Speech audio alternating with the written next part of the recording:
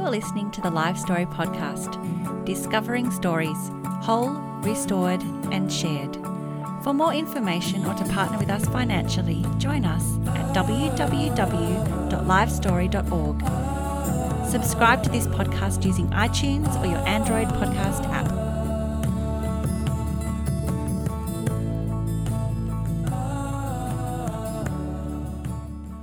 Well, thanks for joining us. I'm here today at Access the Story Central. Oh, yeah. Yeah, it's hardcore here. It's great. It's fun. With Trav Johnson, good friend of mine, and we're gonna have a chat. So thanks for joining us. Hi, Trav. Hi, Richard. How are you? I'm very well. Good. Thanks for me having you at the office. Yeah, that's how I roll. Yeah. I just bust into other people's offices and ask them to talk to me. That's good. Thanks for the. We just had a coffee and a bit of a stroll through the parkland. So that was good. Nice prep. So, we're gonna. Why don't we start by you letting some people know a little bit about yourself? I met you about how many years ago? 6 years ago. Yeah, about that. Yeah. Had the joy of sharing some space in the office here while I was working with YFC, and followed your ministry for quite a while now. So. Yeah, you want to fill us in a little bit on those people who don't know who you are? Yeah, sure. Probably first and foremost, more than happy actually to be a husband to Pixie, and enjoy being a dad to four boys. Our oldest is nearly 21, our youngest is 11, and so we've actually had opportunity to kind of be a part of seeing some young men be raised up, which is really great.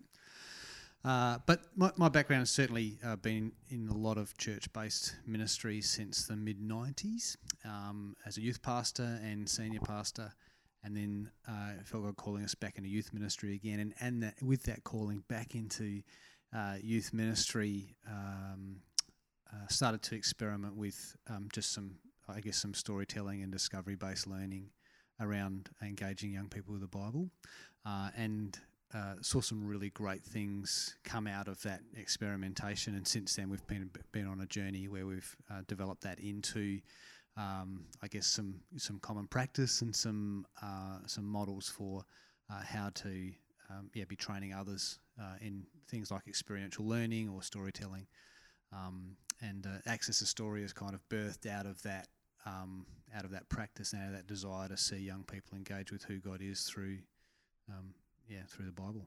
Awesome. Go and give us a shameless plug. What's your website? accessthestory.com. Oh, that was simple. Thank you. Yeah, no worries. So we've got a couple of topics. We're going to hopefully get through a couple of podcasts today, talking about a couple of issues and a couple of sort of hot topics. I guess as Live Story, we exist to provoke three core conversations, as you know. And so one of them is discipleship, massive topics. The second one being community. What is authentic community all about? What does it mean? How do we achieve it? That's a huge topic again.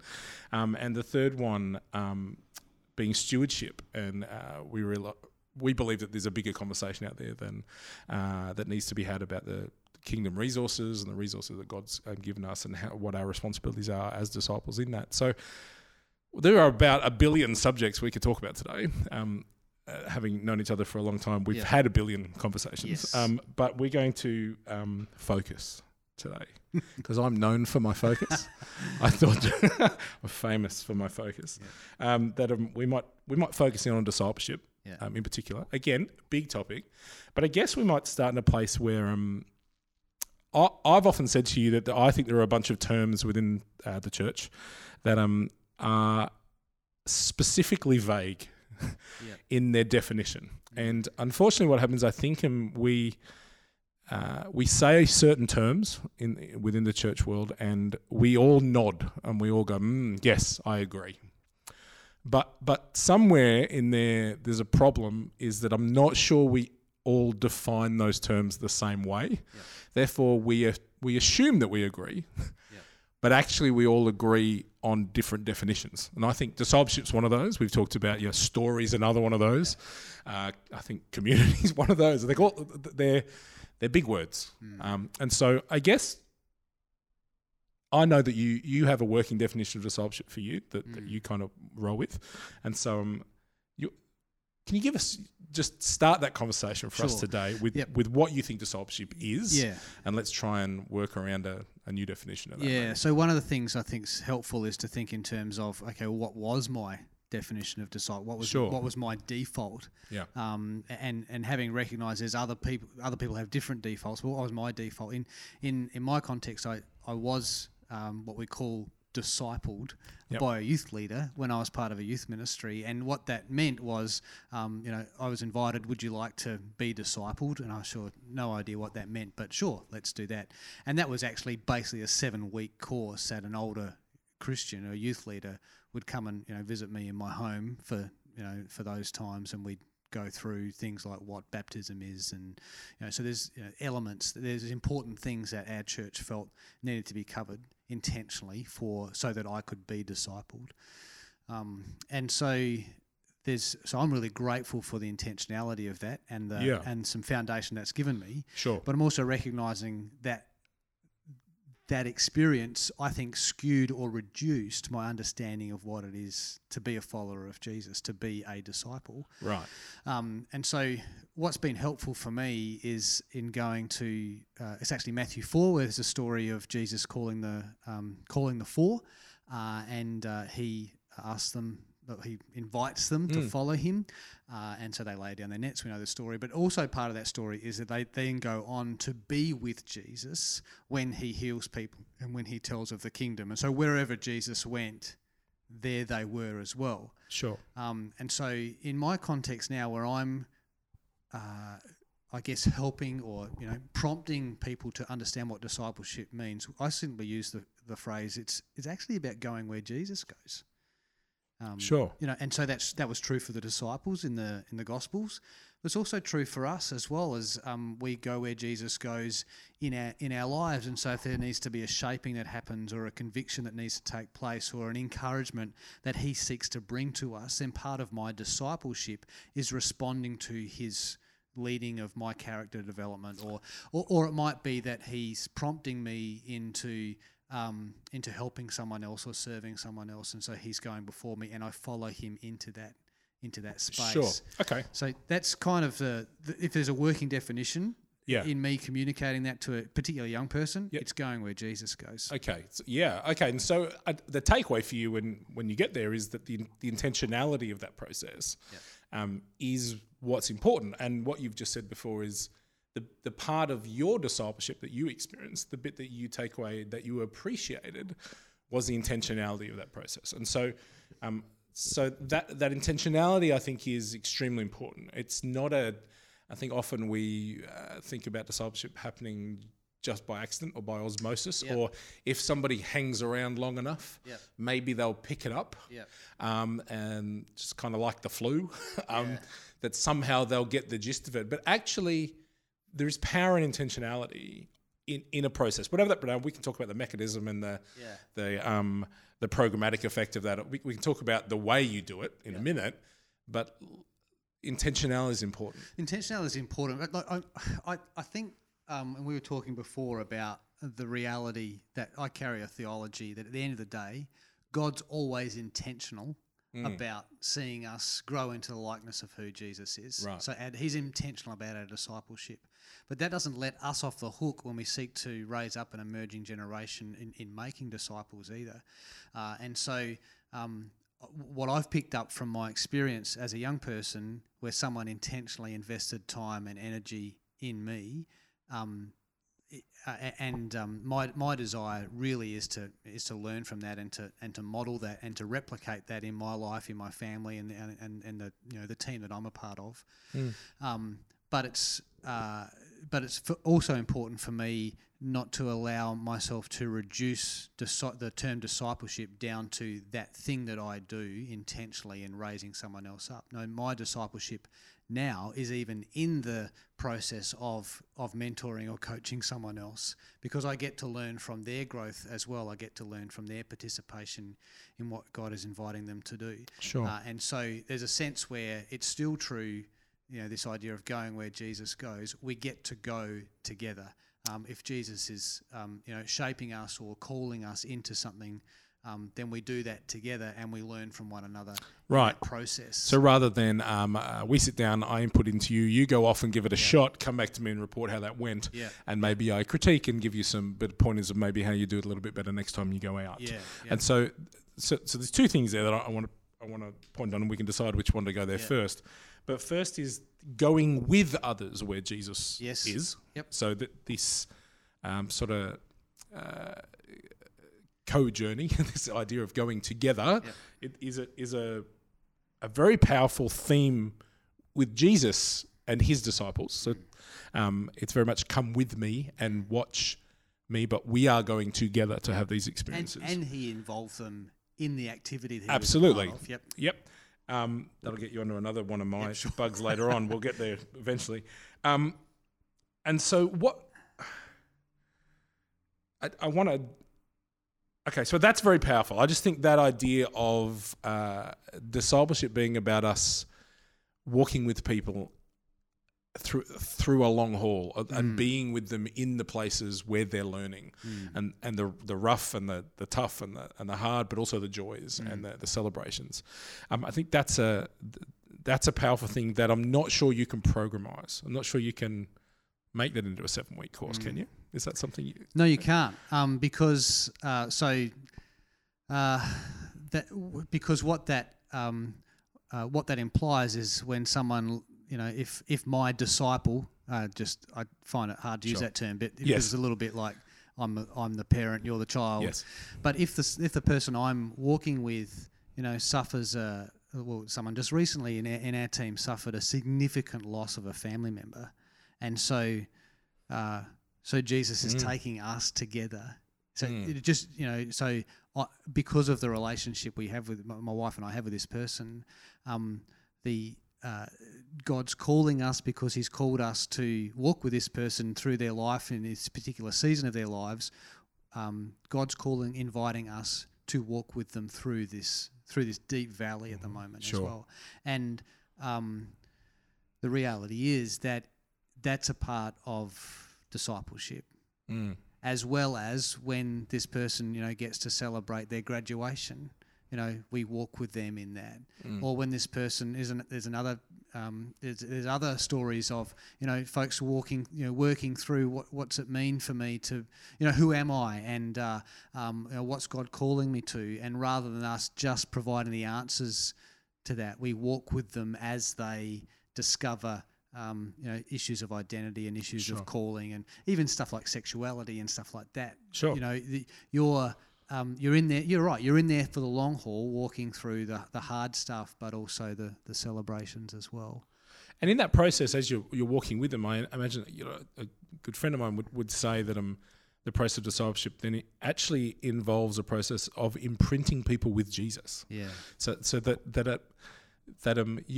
it's not imprinting ourselves on others as we're in that place and saying, well, this is what I'd do, and this is how I'd go about it, and this is how I'd solve this problem, and this is my wisdom, and this is but actually joining them in seeking Jesus for peace, for patience, for understanding, for insight, for leading, for comfort, for that actually Jesus has something to say about those things, and that instead of us answering everybody's question, which is also a default, I think, of discipleship, how it's been.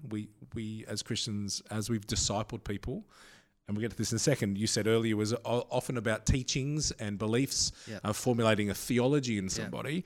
And there's a place for that, and I think we need to get back to, we can't throw the baby out with the bathwater. There's a place for that, but we have tended to answer a lot of questions for people rather than joining them in their questions and saying, wow, let's seek Jesus together in that question. That is a very good question that I could answer with my little bent, but actually it might be more powerful if together we go with Jesus to seek answers. So I actually think that what comes to mind when you're saying this, Richard, is the stuff that Chris Folmsby's put together in his book, Story, Signs and Sacred Rhythms. Okay. And he talks about the starting place of spiritual formation.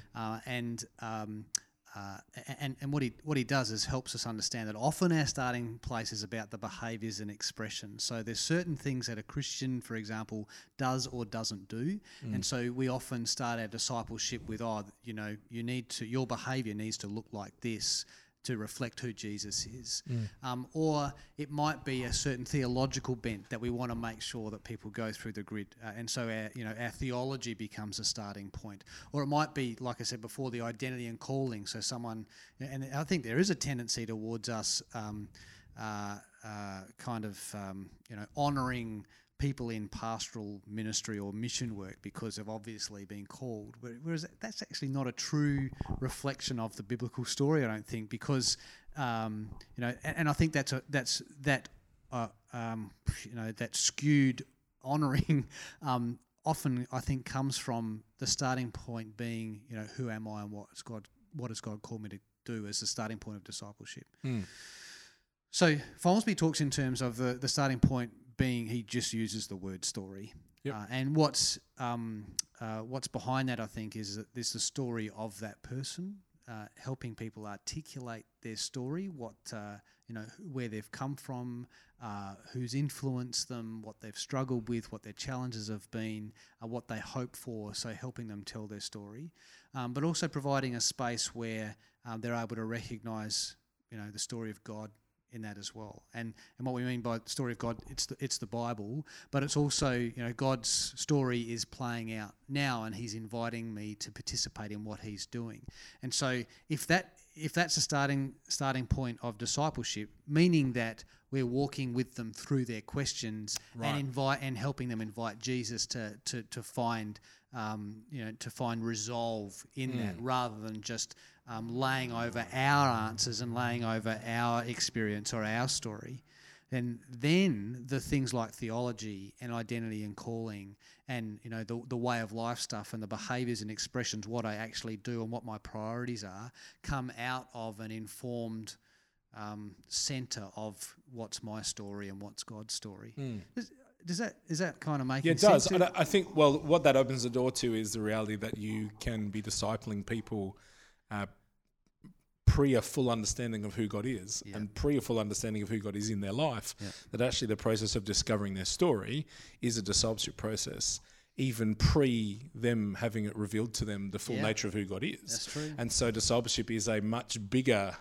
instead of it being, someone's made a commitment to follow Jesus, now we must backfill them with knowledge and teaching and get them up to a point where they can be a functioning Christian, and then we would encourage them to do the same with the next person. One of the images that was really helpful for me some years ago when I was talking about this with a guy from Chicago, and he said, I think his name was Seth, he said, we tend to view discipleship as me standing at the beginning of the journey that a young person has with their backpack, and me filling their backpack with all the stuff that they'll need for the journey. Right now, so you'll need this doctrine, you'll need how you deal with the opposite sex. We need all this stuff in your backpack, and then we send them off. See you later. He says, but a more helpful image is, here's an empty backpack. Maybe we'll need this, to start us off. But let's walk together. And you help them notice the things that are being provided along the way, to and prompting them to put that in your backpack as you go. And I thought, that's such a helpful image, because it deconstructs this mentality that we need to make sure we fix things. Get people ready. That's right. First, before they go. And look, my experience in many years with Youth for Christ, especially with young leader development, especially when you saw young people come to Jesus, they've had a radical transformation in their conversion to Jesus, and their desire and ability to go immediately into the mission field, to immediately be disciple makers, where often the judgment would be, well, hang on, they're barely understanding themselves the full extent of what it means to be a person of faith. How can they be ready to go and share? Well, what we found is, in not slowing people down, in not stopping them and not saying, hang on, you don't know enough, sit down for a while, we have to fill your backpack up. But in the process of actually saying, okay, go and make disciples as you have been made a disciple. Yeah, you don't know everything yet. What would happen is they would be actively out in the world, being salt, being light, having these conversations about who God was. And what we'd find is they'd come back to us and say, I've just been asked a question I don't know the answer to. Can you help me now? And they would seek input and discipleship.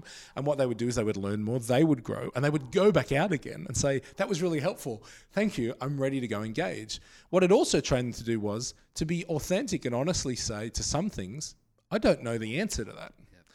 And what happens was we would see them then engage in discipleship relationships with other people on the basis of how about we discover together what the answer to those questions are, without them having all of this backpack full of things. They didn't have quick, sharp, easy answers they didn't have to think about.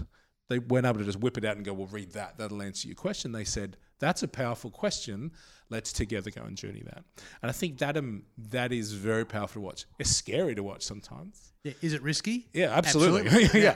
Is that the point? Yeah. Yeah, absolutely. Yeah. But I think that's really powerful. I think I'm going to talk to a good friend of mine, Michael Henderson, artist and pastor, and he has an analogy around that when he's discussing faith with people, which is discipleship. And I'll let him speak to it more thoroughly in another podcast. But he talks about often what we do when we talk to people about God and have this joint relationship is we cram them into a really a small room full of stuff. Yeah. Like lots of bookcases, things hanging off the edge. You kind of make your way in, and that's all the stuff they need to know about God. And then we have a discussion with them in this room, which is packed tight. And he says what he likes to do is he likes to have discussions with people in a sparsely furnished room. Yep. He says, I like to sit with people in the middle of a room that has very little in it, and they bring into it the questions. And he said, I have full confidence in who God is, that as we do that, he will make himself known as they start to work out what it is that they need to find answers to. And so I think that's a very powerful model. Now, I'm going to, you're primed to say something else, but I'm going to slightly change bent. So what was really strong about the discipleship you experienced, which was, and we've touched on this, was that, there were some teachings, there was some core beliefs, there were some things there was theology. It helped to kind of actually build your understanding of who God was. There were some teachings which, when you come to faith, you don't know these things, and these things are important. And so there is a case, and there'll be people saying, but those things are really important, that we teach people the foundations of the faith, and their theology is strong, and their biblical literacy is high, and that they kind of have an understanding of what we believe God to be. There's a place for that. How does that fit, and how do we address that? What are some of the ways that we can go forward to make sure that people are learning the core bits of theology of who God is, but we're letting them experience a wider understanding of what discipleship is? Does that make sense? Yeah. So one of the because you don't want to throw that out at all. That's something you valued. So one of the fears I think that we naturally have when we start talking in terms of what we call a discovery-based approach when it comes to discipleship and certainly Bible engagement. One of the fears we have is, well, what about the expertise that has been, that I've learned at Bible college, or my pastor has, or people in authority have naturally gathered, that really needs to be passed on. And the reality is that it's true. Like, there's some things that you run the risk. Everyone just makes up their own story, their own ending. You discover what you want kind of environment. Then what about truth? What about things that they must discover? So it's a really valid fear and a really valid concern. And so what as we've grappled with that, we've been thinking in terms of what does it mean to provide like a space like Michael's talking in terms of, but a Bible infused or a story of God infused space. And so we're still inviting people to engage with who God is through his story, but we're doing it in such a way that's invitational. So we're not assuming that they're there because they want to know everything from me as a teacher. We're simply learners together, and we invite them to what we call stepping into the story. So we step into this story together. It might be a story from the Gospels if it's Bible engagement. It might be a story of mission from someone who's been involved overseas, or whatever it is. We talk in terms of stepping into the story. And then the next part of that process is we invite them to sit in that story. And we invite that might be a small community to retell what they've just heard. What stood out to you? What questions arise from that for you? What do you wonder about? Or how can you see how this story that we've been through together now might intersect with your story? How does it connect with your story? Is there a character that you can relate to? And so of a 4-step kind of 4-rhythm process, those are the first 2 rhythms. And what we've found time and time again is if we genuinely give people space to step into the story and to sit in the story, we then invite them to walk in the story. And that's where expertise comes in. So things like cultural context or historical context or church history stuff or whatever, because there's a sense where an invitational learning space has already been primed through them stepping and sitting, usually, particularly young people are in this space where we go, well, so what does that mean? So that teaching is relevant. So the doctrine stuff and the all the stuff that we're fearful that won't get passed on. I actually think that if we trust a young person to wrestle with the content first themselves, some really great questions emerge out of that, and we can go, oh, it just so happens that back in the days of the early church, they wrestled with the same questions, and here's what they came up with. Right.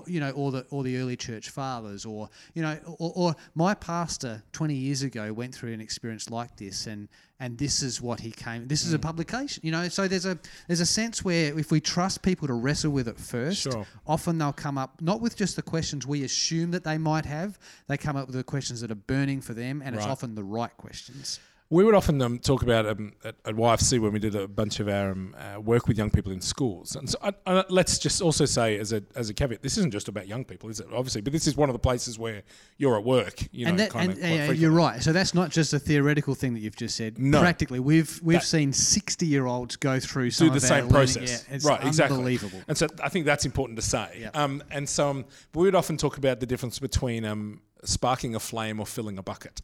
Yeah, right. And we talk about people have only so much capacity to contain information, and so you can teach at people in a filling a bucket model, and there comes a point where the ability to retain that information is gone. There's only so much, and you teach at them.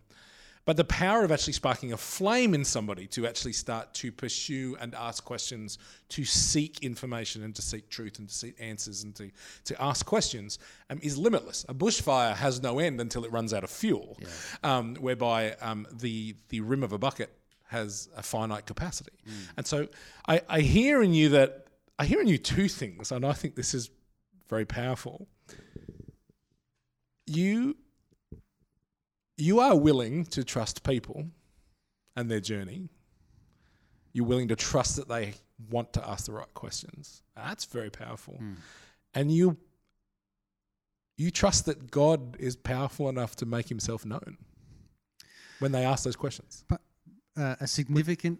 Would that be true? Yes. Yes. Yes.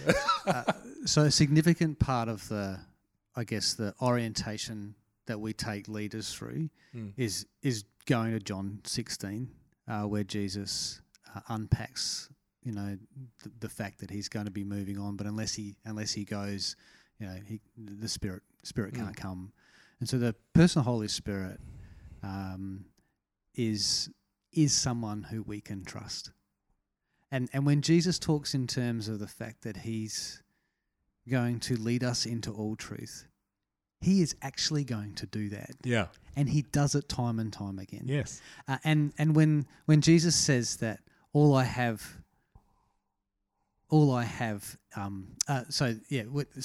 when Jesus talks in terms of what he has from the Father being given to you, it's the role of the Spirit to give those things, those spiritual realities, mysterious as they are, to young people, to old people. And so, yes, the answer to your question is yes, that we have, and again, it's not just a theoretical, theological, doctrinal, the Spirit leads us into all truth, so we need to believe it.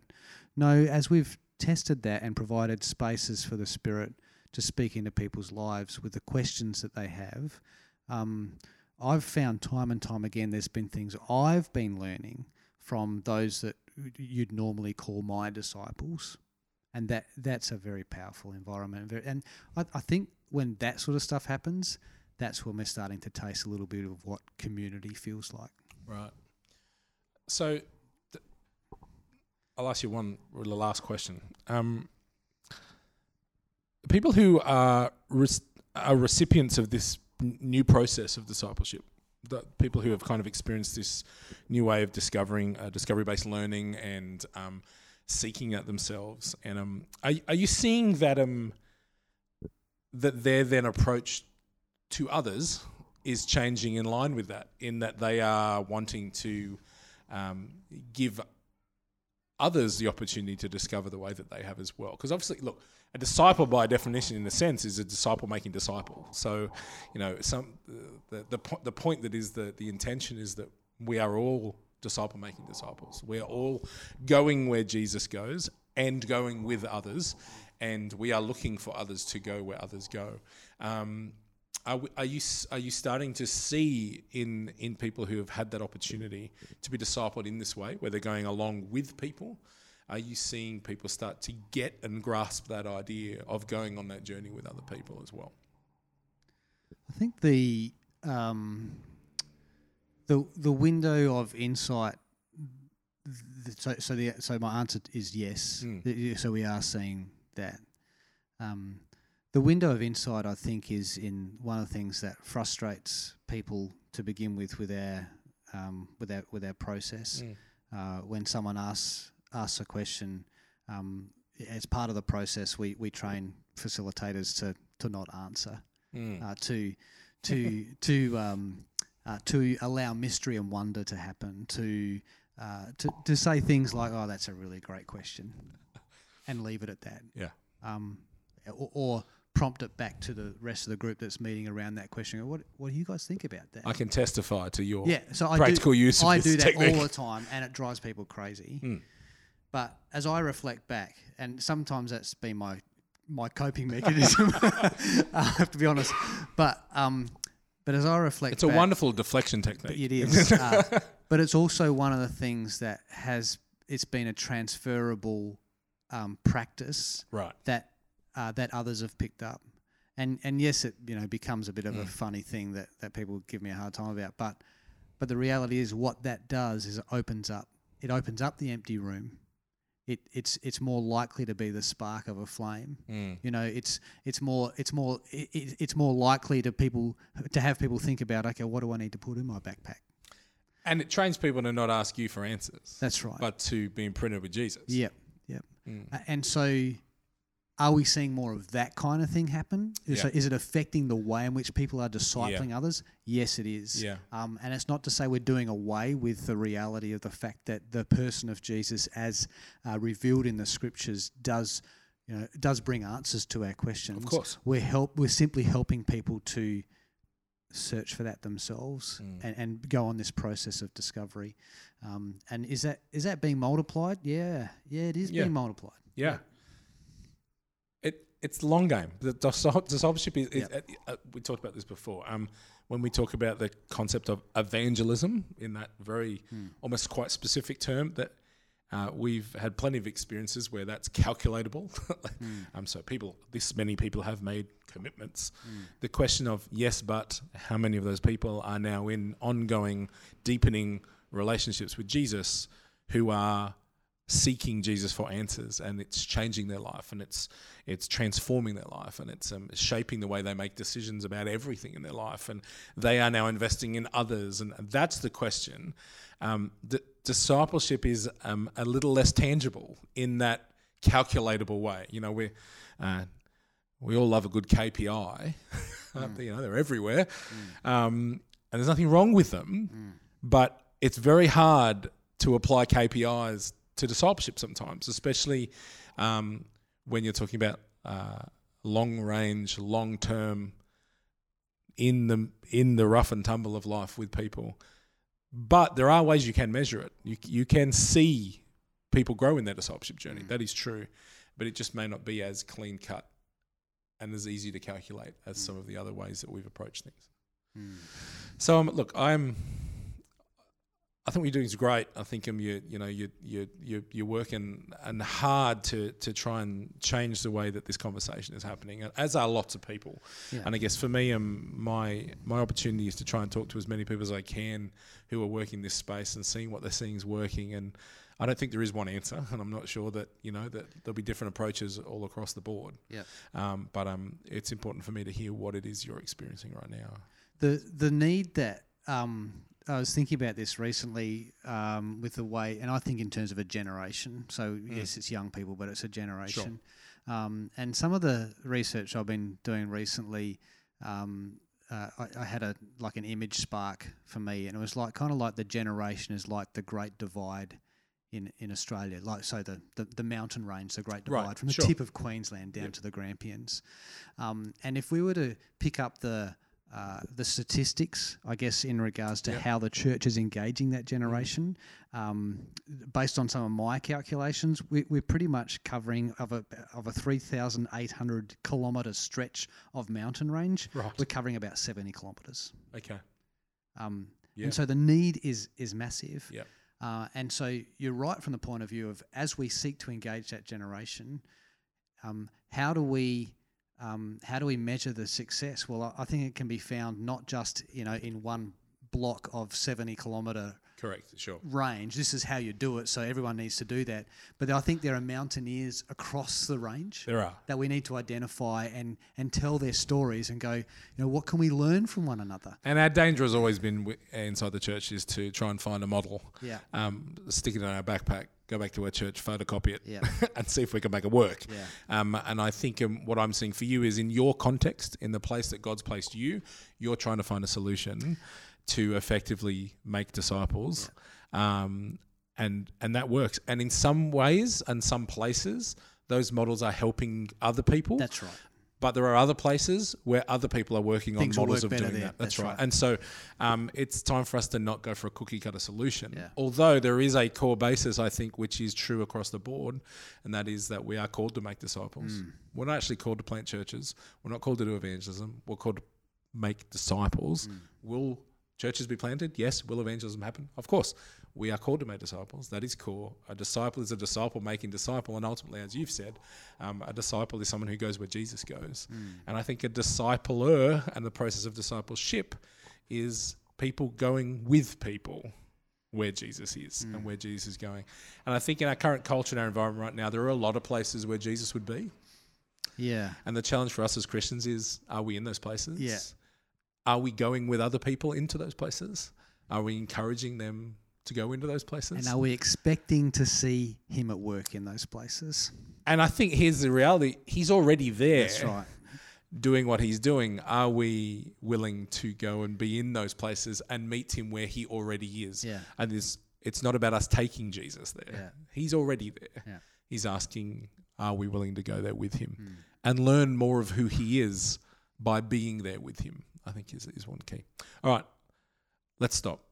We could talk for like 7 hours. Sure. But that was great. We've got more to talk about in another couple of podcasts, but thanks, Trav. Yep, thank you. I'm sure we're going to do this a bit more often. Absolutely. All right. Thanks, mate. You're listening to the Life Story Podcast, discovering stories, whole, restored and shared. For more information or to partner with us financially, join us at www.livestory.org. Subscribe to this podcast using iTunes or your Android podcast app.